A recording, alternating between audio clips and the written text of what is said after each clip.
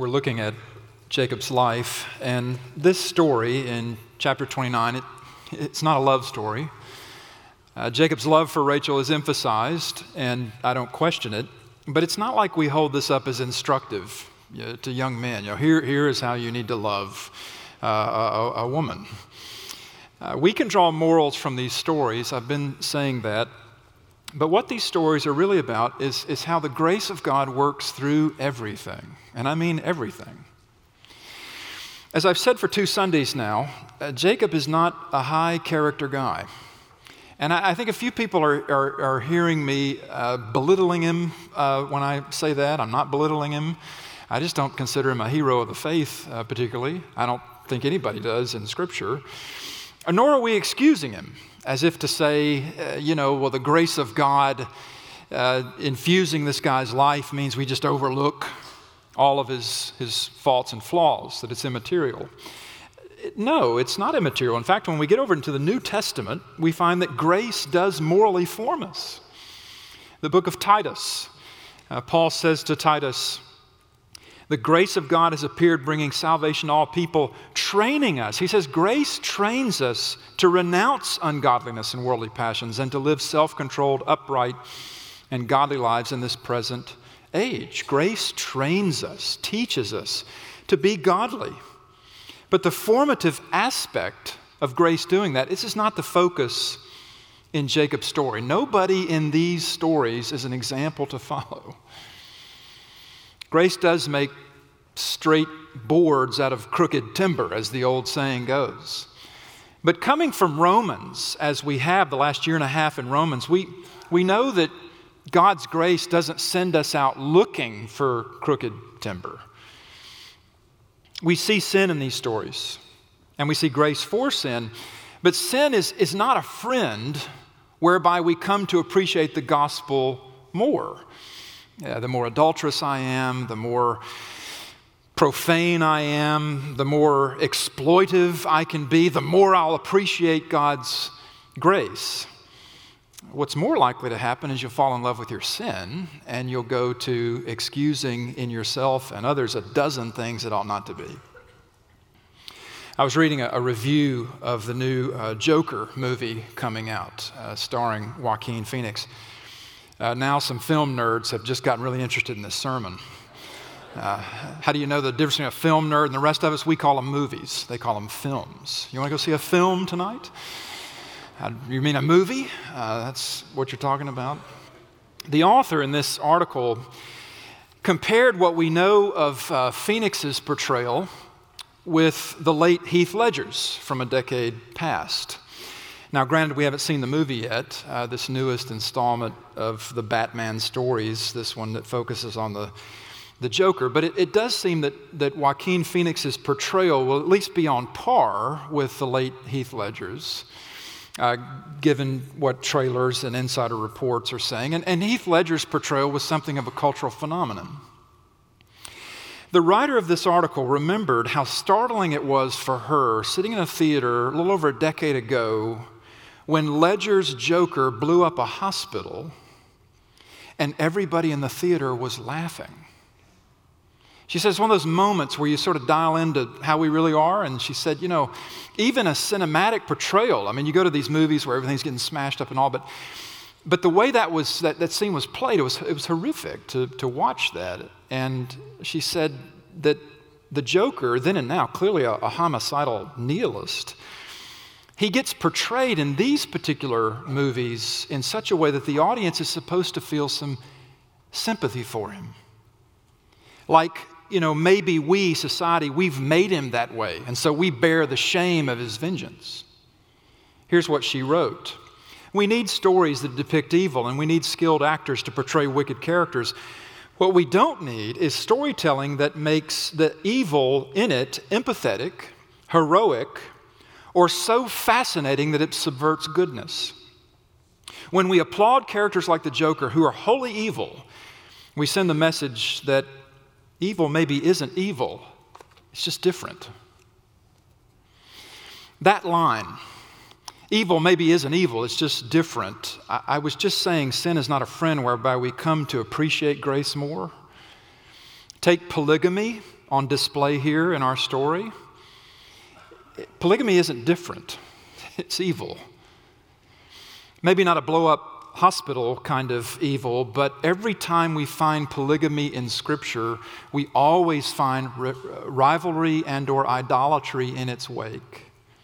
Polygamy wasn't a divine calling whereby the 12 tribes of Israel are generated from it. In fact, when you get to the end of Genesis, we'll see this in a few weeks, we'll get to the end of Joseph's story, and he's talking to his brothers, and you know the verse.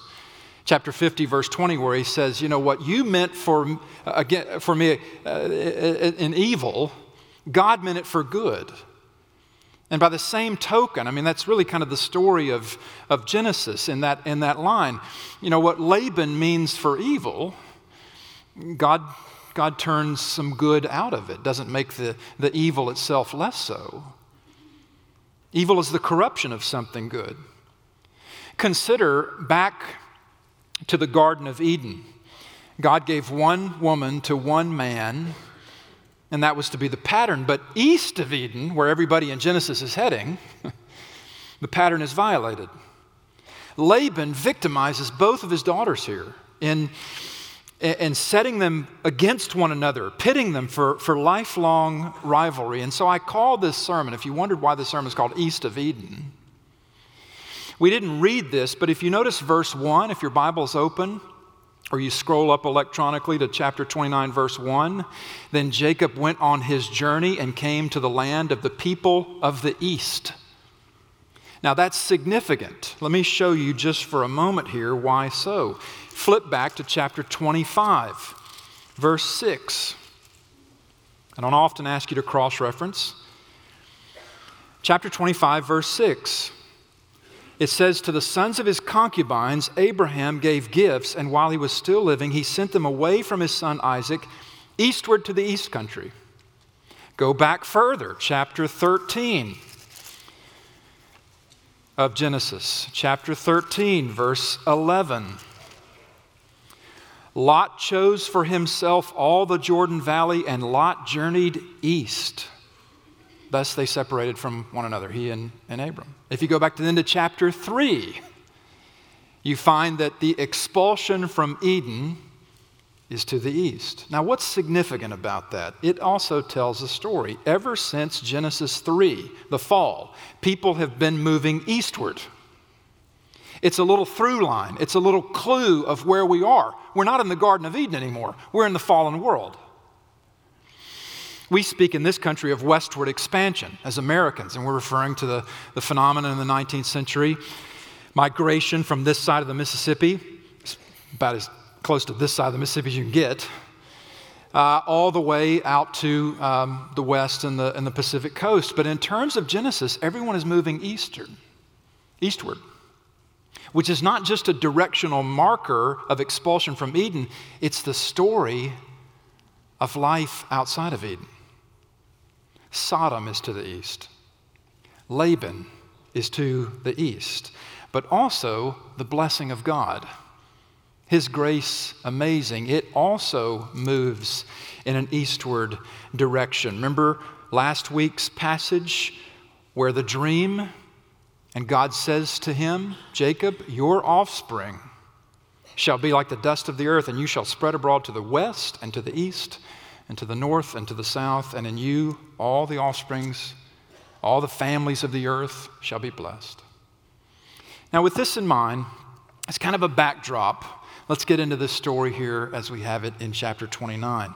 You've probably already noted, you know the story, a lot of you. You've already noted the poetic justice. The deceiver gets deceived. We think back, chapter 27, where we started 2 weeks ago in this narrative of Jacob. We think back to how Jacob took advantage of his father Isaac's poor eyesight, and he put goat skin on his arms and his neck, his mother complicit with this, to make his father think he was Esau. Now here in chapter 29, Jacob, going on feel, not sight, thinks he's with Rachel, but in the morning, verse 25, behold, it was Leah. And as the verse goes on, looking now at verse 25 here in chapter 29, verse 25, and Jacob said to Laban, What is this you've done to me? Did I not serve with you for Rachel? Why then have you deceived me?" Laban said, "It is not so done in our country to give the younger before the firstborn." Put another way, I won't let happen to me what happened to your father. There's the atmosphere in this of serves you right. You're getting exactly what you should have coming to you, and I'm going to be the judge and the jury and the executioner, as it was. Even though he's giving them, Jacob, his daughters. I don't know if you've heard of the Midrash. Have you heard of the Midrash? It's a compilation of old rabbinic interpretations of Genesis and other books, and we sometimes consult the Midrash because it's interesting in our study, because the rabbis of old put themselves in the story and try to ascertain what's going on. And this particular Midrash in my study this week I encountered was one where a rabbi imagined the morning after conversation like this. That Jacob says to Leah, "I called out Rachel all night and you answered me, but it's you, daughter of a deceiver." And Leah says in response, "Like how your father called Esau and you answered him." Again, that's a rabbinical interpretation, but I think that rabbi is close to the spirit of what's going on. Now, looking at this story, what should our takeaways be? Let's go with two from this story in service to why we need grace. First, because our idolatries are entirely intoxicating. And second, because our envies plural, our envies are entirely consuming. We need the grace of God to infuse our lives because, first, our idolatries are entirely intoxicating, and second, our envies are entirely consuming. This is what living east of Eden is like. We seek not just our satisfaction, but our salvation even from that which we think we must have. So first, we need grace because our idolatries are entirely intoxicating, taking nothing away from Jacob's love for Rachel. The text is emphatic, he did. But we know the nature of sin is to love the right things the wrong ways. And that's at the heart of every idolatry of our hearts. Jacob made an idol, not just of Rachel, but also the sexual experience that would be his with her. What does the text tell us about Rachel? Look back in verse 17. Rachel was beautiful in form and appearance, and it's contrastive because we had a description of Leah in the first part of verse 17, that Leah's only physical asset was her eyes. Now I know this Hebrew word gets translated weak eyes in most of our translations, and this makes us think that Leah was somehow unattractive. The word is probably better rendered soft. It's the antonym of hard. And so she had soft eyes, so it's not that Leah was unattractive, it's that she wasn't her sister. Her sister was praised and thought very highly of because of her beauty. And it wasn't that Leah was unattractive. It's that Leah just had this one feature that was attractive. This is not a love story in the sense that we are to commend to young men the kind of love Jacob felt for Rachel. Verse 20, he served 7 years for her, and they seemed to him but a few days because of the love he had for her. Sure, there's beauty in that. But there's also disorder overall, all through this story. And it's not just in the polygamy and the resulting heartache and rivalry on through chapter 30. The love story that's here is how we can love something in such a way that it becomes an idol. And the way that happens is that when we give something absolute value. Frederick Buechner, preacher and writer, lives in New England. He's now in his 90s. Buechner is still writing. And this is how he talks about idolatry. Listen to his words. Idolatry is the practice of ascribing absolute value to things of relative worth. Under certain circumstances, money, patriotism, sexual freedom, moral principles even, family loyalty even, physical beauty, social or intellectual preeminence, and so on are fine things to have around. But to make them the standard by which all other values are measured, to make them your masters, to look to them to justify your life and save your soul is the sheerest folly because they are just not up to it.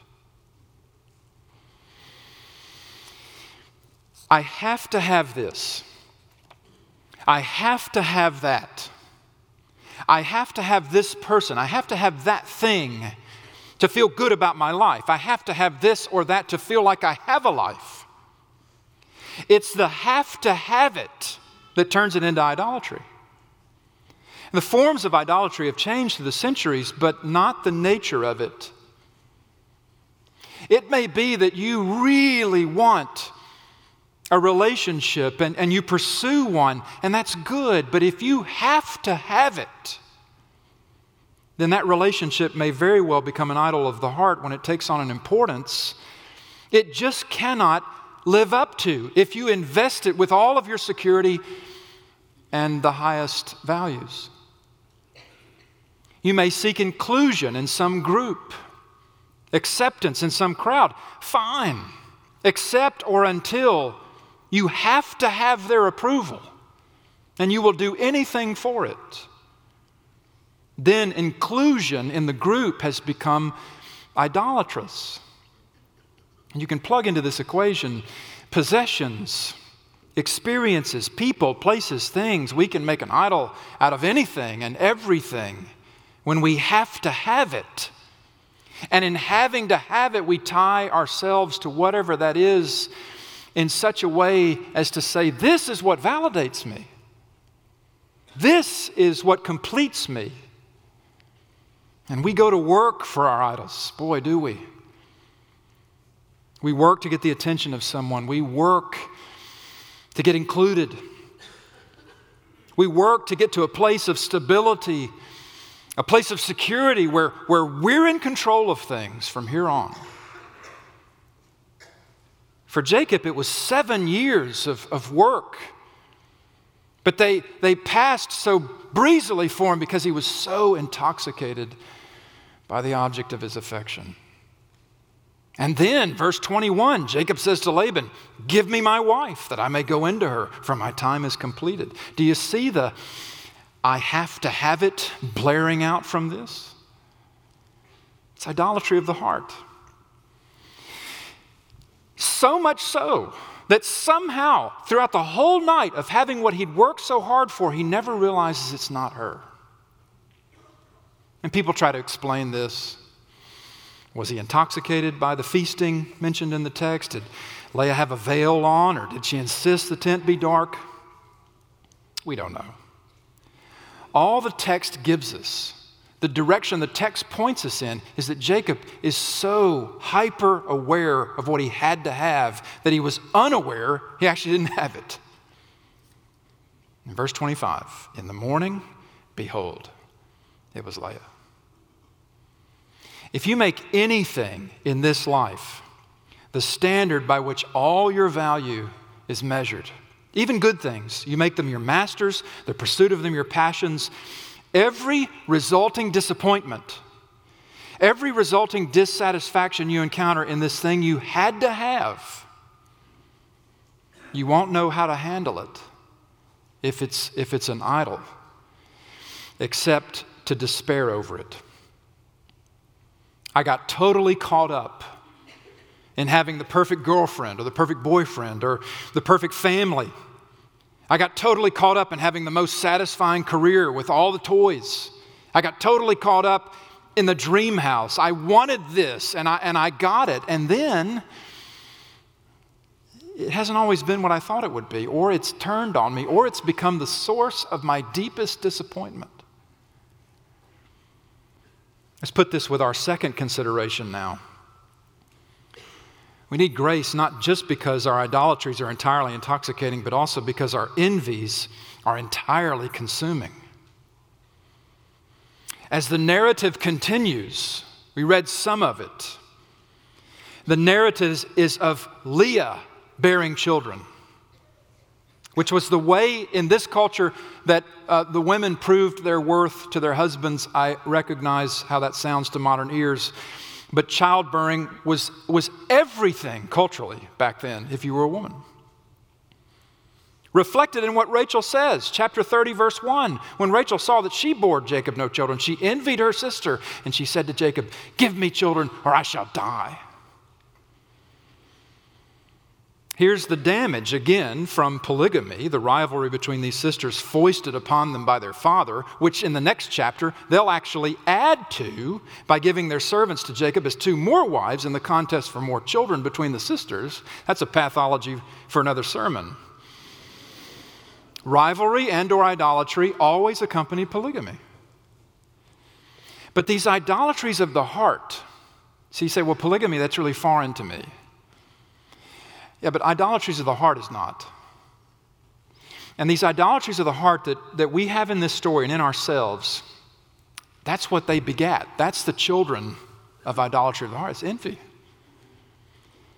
They begat all these envies of all kinds, and envy is ultimately self-consuming. I enter myself into a kind of rivalry where I not only want what you have, I despise you for having it. Probably most of us are familiar with the social media phenomenon of hate liking someone's posts or pictures. I know you don't do it, but just listen to this for the benefit of someone else. What you posted actually fills me with jealousy, at least, envy at worst, but I'll go on record as liking it, though I don't really, because I wish that was me, not you. Our idolatries intoxicate us, but our envies consume us. I've known people who've gotten off social media just for this reason, because honesty with themselves, they had to admit, I'm too comparative. And I'm having to combat a lot of envy in my heart, and this is just not helping me. So they get off it for a while and to work on that, or they mute certain accounts that are just always this steady stream of everything is awesome. And we know it's not. We know it's not. We know everyone has problems and non-Instagrammable moments. But envy says to us, no, everything is perfect and settled and awesome for everyone else, and it must be for you too. It must be for me. In fact, envy takes that a step further. It shouldn't be great for them if it isn't for me. And this will consume you. Give me children, she says, or I die. Nothing wrong with her desire for children. There's so much that's right about her desire, but it was consuming Rachel.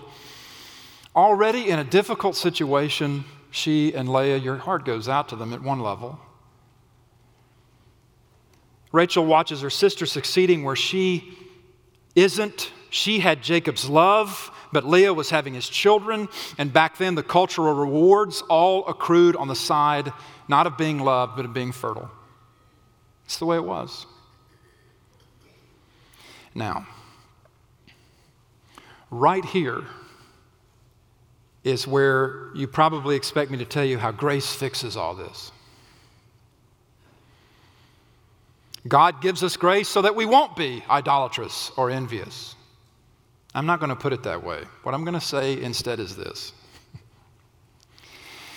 God gives us grace because we remain idolatrous and envious of heart. Grace itself doesn't fix anything. Being a grace recipient doesn't make you a better person, voila. Jacob is exhibit A. What grace does, and we're going to see this particularly next week in the scenario of his wrestling match with God. What grace does is creates in us the desire ongoing for God. Grace received opens us up to God cutting in on us in order to cut out of us whatever works against his goodness to us. And his cutting out of us, it can hurt. By the end of next week's scenario, Jacob is going to be walking with a limp. Being a grace recipient, God's grace, means even though I am idolatrous of heart and envious, I keep seeking God because I know He's gracious to me.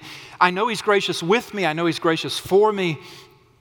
Even when things aren't Instagrammable, I still want Him in the picture.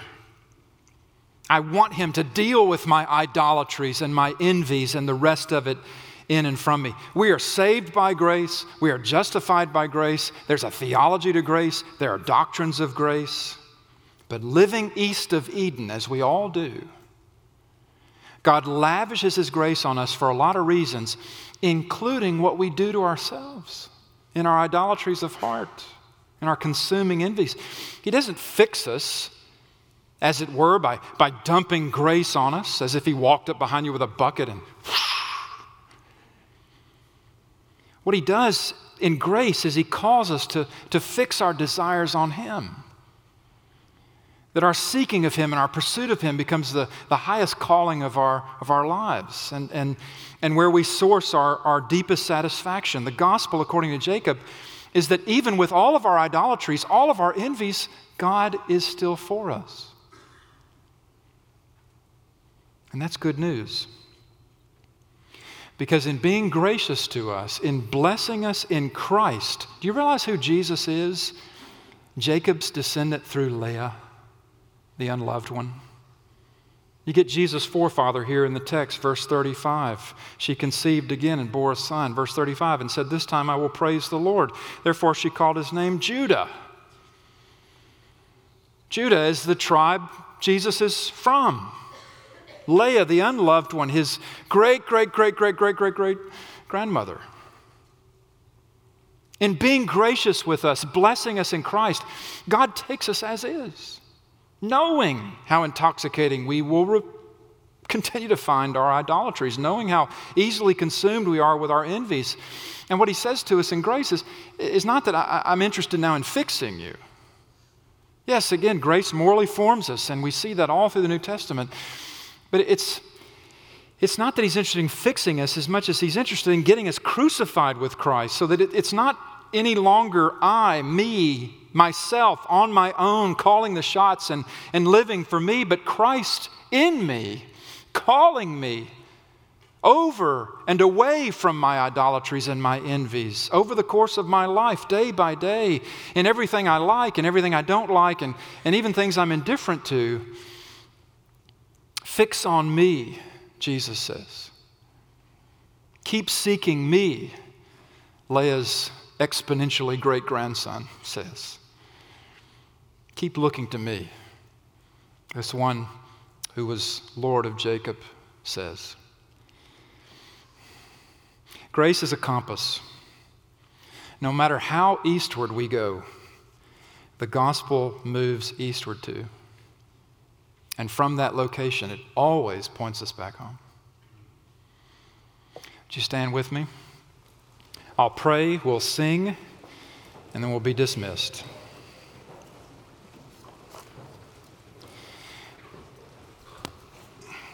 Lord, we could go all kinds of directions with these stories. We could talk about all kinds of issues of the heart, mind, soul, and strength. In this direction we've gone today, we've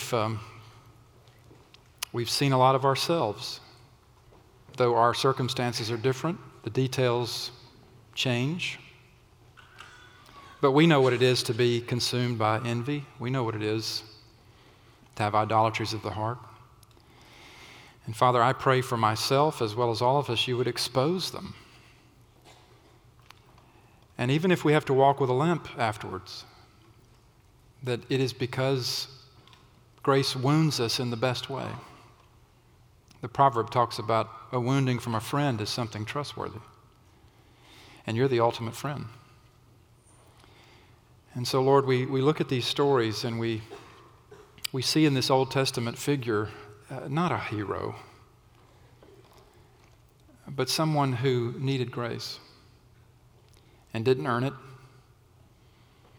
and couldn't sustain it himself it continue to be lavished on him, but we also see, and we'll see it next week in the wrestling match, his ardent desire to be blessed by you. And that's hopeful. And we thank you, Lord, for the work you did in him and the work you're doing in us. And we ask you, Lord, that you would stay our hearts on you. We'll walk out of this door. In fact, we don't even have to walk out of the door. We've already, half of us, been completely distracted this morning by everything that's coming this week. We find it hard to even give an hour away from everything else that is always trying to get our attention. Father, help us in this. Break through all these facades and all these things that rivet our attention and show us again and again how good you are, how glorious will be your glory when we behold that with eyes that can take it in.